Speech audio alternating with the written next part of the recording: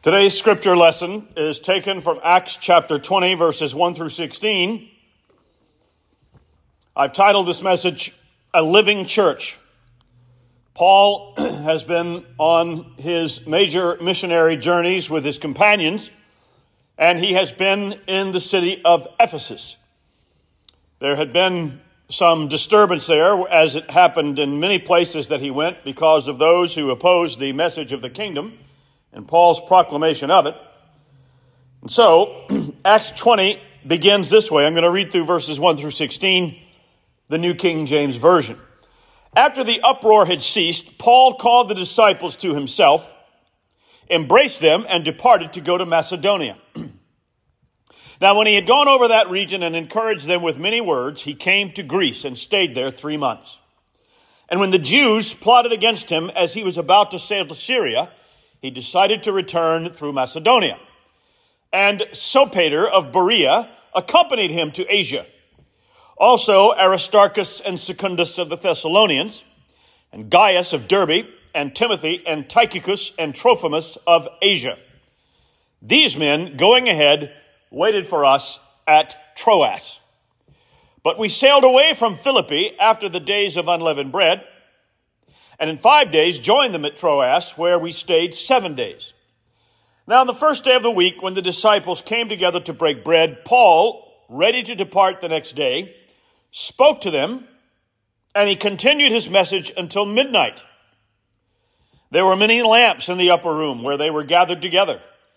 And in a window sat a certain young man named Eutychus, who was sinking into a deep sleep. He was overcome by sleep, and as Paul continued speaking, he fell down from the third story and was taken up dead. But Paul went down, fell on him, and embracing him said, "Do not disturb yourselves or trouble yourselves, for his life is in him." Now when he had come up and broken bread and eaten and talked a long while, even till daybreak, he departed. And they brought the young man in alive, and they were not a little comforted. Then he, that is Paul, went to the ship and sailed to Assos, there intending to take Paul on board, for so he had given orders, intending himself to go on foot. And when we met at Assos, we took him on board and came to Mytilene. We sailed from there, and the next day came opposite Chios. The following day we arrived at Samos and stayed at Trogyllium. The next day we came to Miletus.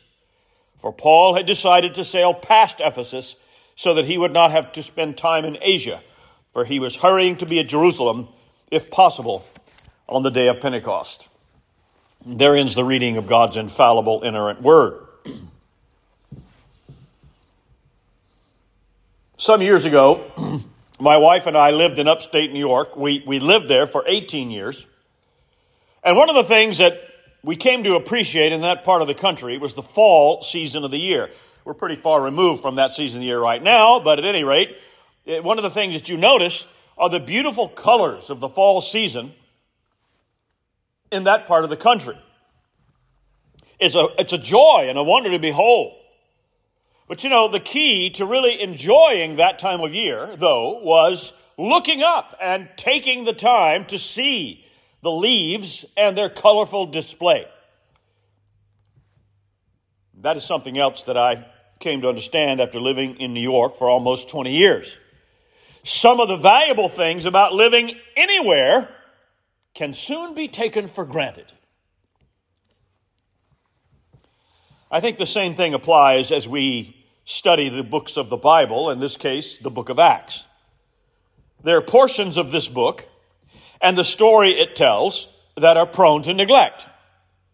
The passage that we have read today, I believe, falls into that category. In this passage, we are given a wonderful glimpse of how the Christian community in the city of Troas was a church that was very much alive, a living church.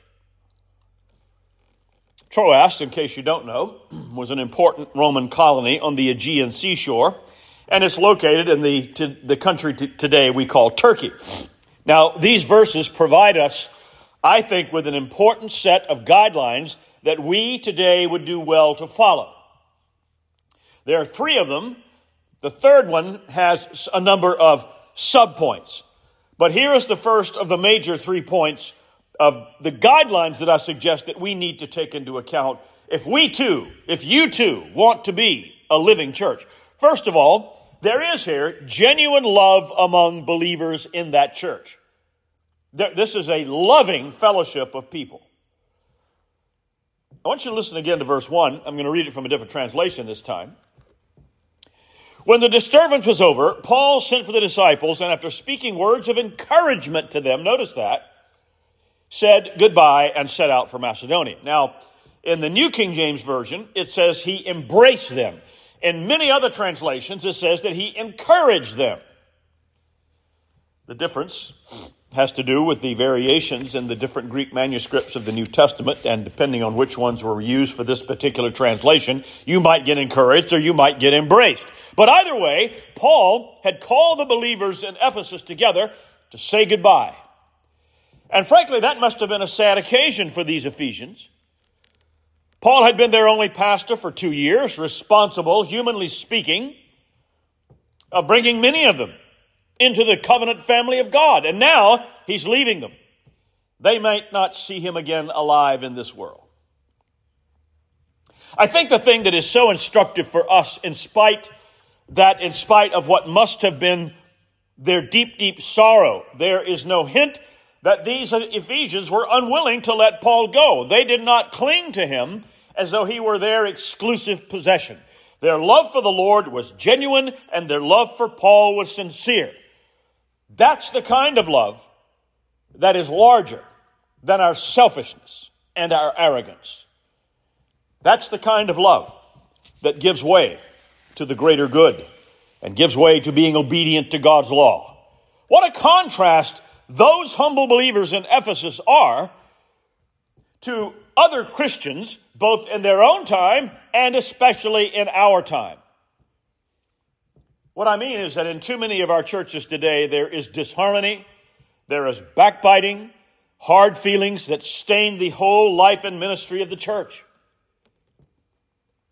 It has been well said that the word love is one of the most overused words, maybe you could say misunderstood words or misapplied words in our language.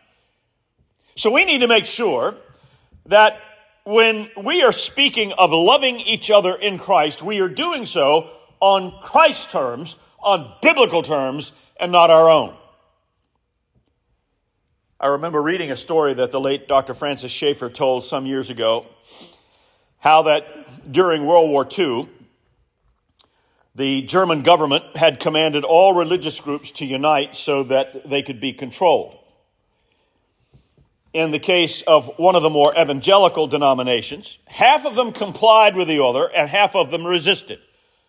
Those who went along with the order, as you might suppose, had it much easier in life, but those who did not faced severe persecution. Almost every family among the resistors had someone who died in a concentration camp. Now, when the war was over, the feelings of bitterness ran deep between these two groups, and so there was a lot of tension between them. Finally, they decided that the situation needed to be changed. There needed to be healing. And so leaders from the resistance group and the compliance group got together at a quiet retreat. And for several days, each person spent time in prayer, examining his own heart in light of Christ's commands. And then they came together.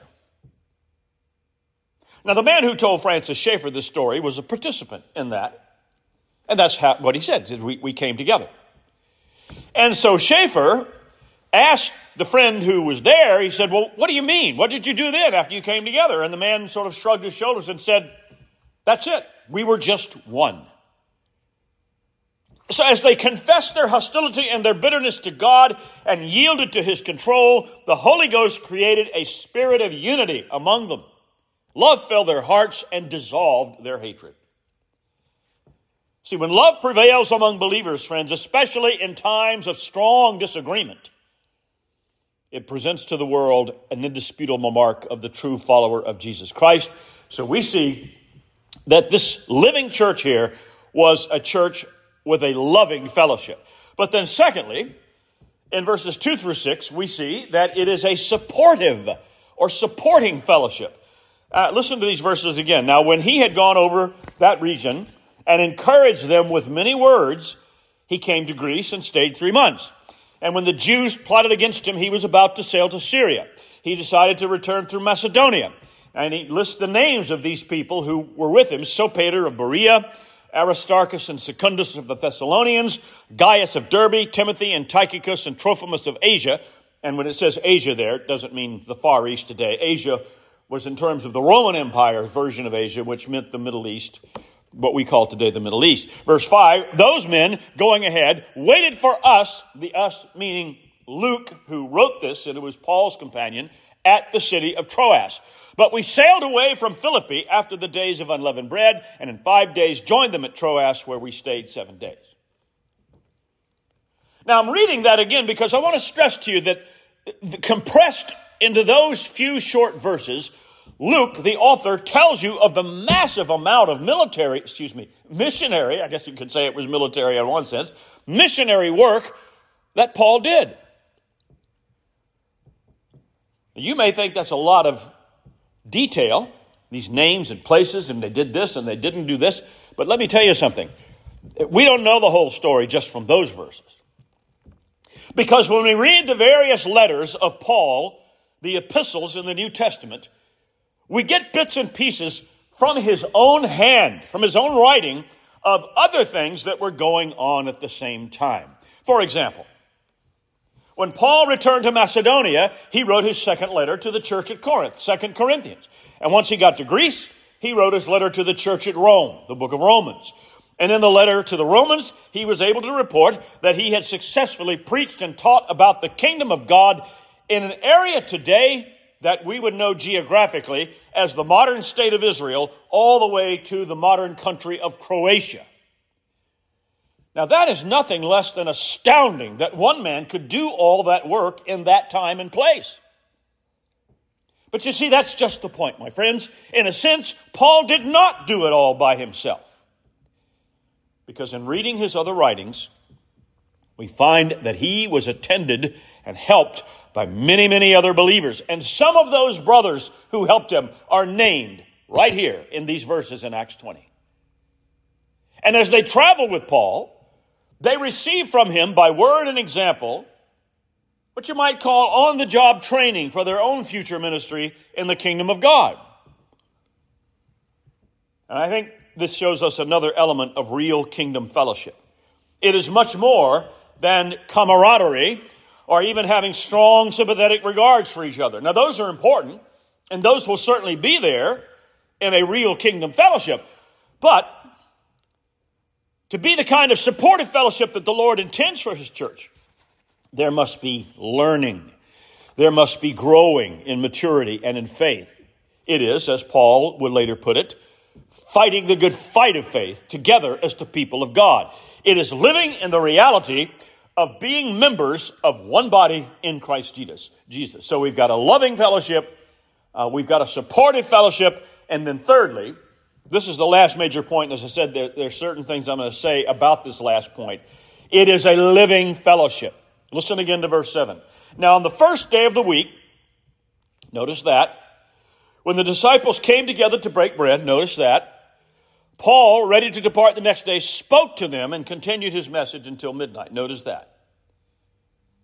So the thing in these verses that go on beyond verse 7 that attracts most attention, and I would say even in this whole part of the chapter, is about the boy, Eutychus, falling out of the window. Maybe some people might take note that Paul preached until midnight. But you see, it's the more dramatic things that have an attraction for us, isn't it? But there's something far more important that relates specifically to the church's worship on the Lord's Day. There are 4 things here that Luke specifically mentions that were the normal way of Christian worship in that time, and should be so today. First of all, there was the meeting together. See, this is not an option for a follower of Jesus. Meeting together for worship on the Lord's Day is the essential core of the spiritual life and health of a follower of Jesus. Yes, family devotions are fine.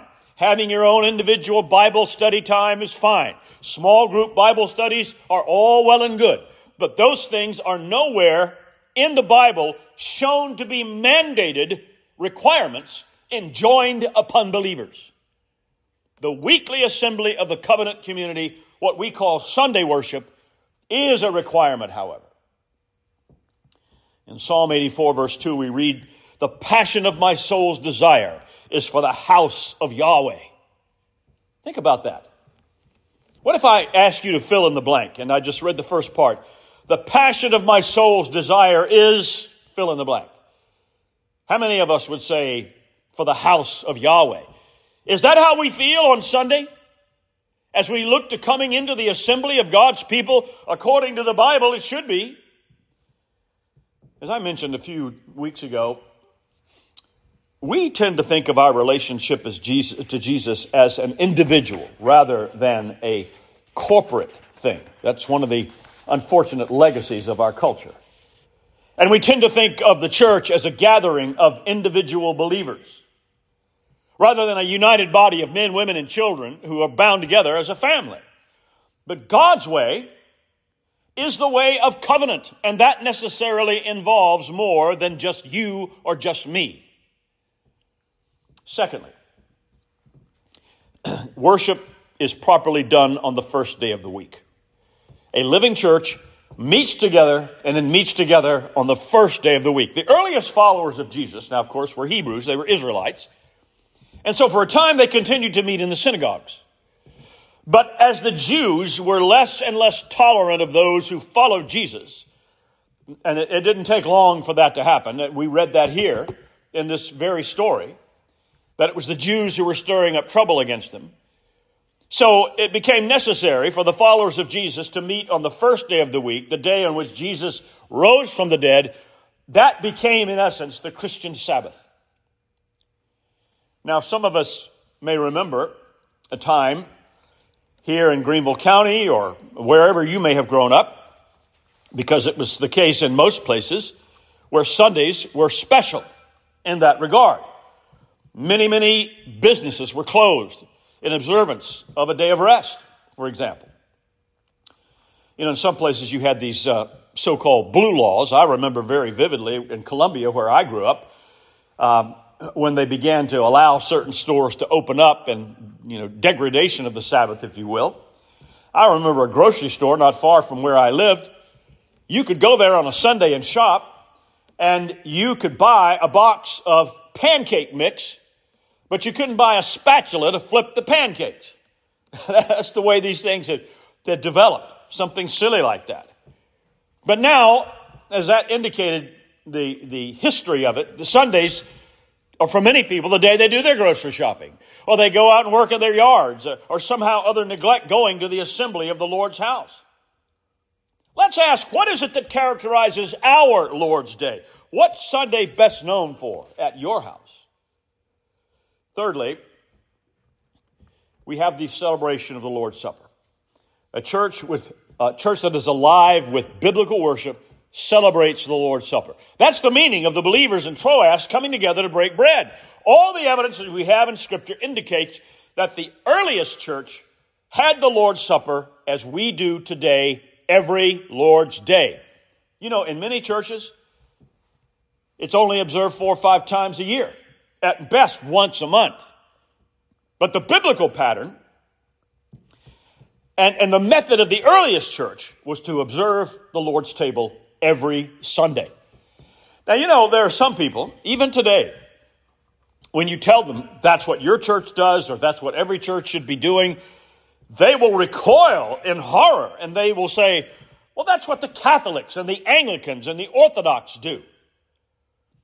Well, okay, maybe they do, but not everything they do is wrong. You won't find, let me tell you something, friends. If somebody throws this in your face about having weekly communion is some sort of Catholic thing, you won't find in the history of the Christian church a more staunch, courageous, and influential opponent of the erroneous teachings of the Roman Catholic Church than our father in the faith, John Calvin. And yet Calvin insisted that if Reformed churches are to follow the biblical pattern, that every time the Word of God is preached on the Lord's Day, then the Lord's Supper should be received as well at that service. And I don't think anybody's foolish enough to accuse John Calvin of being sympathetic to the Roman Catholic Church. And then fourthly, the ministry of the preaching of the word. A church that is a living church has worship that includes these elements and then the ministry of the preaching of the word. In verse 7, Paul spoke to the believers and preached and taught them for several hours, well into the wee hours of the morning. That is the pattern. That is the template that all churches of Jesus ought to follow. Not preaching till midnight, but having the proclamation of the word every Lord's Day. The weekly preaching and teaching of the word of God and the weekly receiving of the Lord's Supper. See, those believers, they didn't have skits and dramas and video screens. The sermon and the supper were not replaced with puppet shows and magic shows and special music and praise teams. Now, let me be quick to add that, in my opinion at least, it's not to say that there might not be other social occasions of the church where some of those things might be appropriate. I mean, when we leave this room and go have our fellowship meal together, in a broad sense, we could say when we sit down together to eat supper, that, I don't mean the Lord's Supper, the meal we have afterwards, that is a broad sense an act of worship in some way, but it's not the specific act of the worship on the church on the Lord's Day. And so somebody wanted to get up and play a guitar and sing a song during that, I suppose that's okay. But according to the Bible, such things have no place in the worship of the church on the Lord's Day. And again, to clarify before I close here, that's not to say that when we come together for worship, we all have to dress exactly the same, or that the minister or the pastor has to wear a three-piece suit. But in Paul's day and in ours, the things that set apart true kingdom churches is the primacy given to the preaching and proclamation of Holy Scripture and the observance of the sacraments of baptism and the Lord's Supper. To worship the Lord in spirit and in truth means that we must worship His way. And we dare not fall for the swan song of our culture today, as so many have. It is a swan song that would have us substitute paltry human efforts for those means of grace that our Lord has provided for our growth and for our blessing. And praise Him that He has. Let us pray.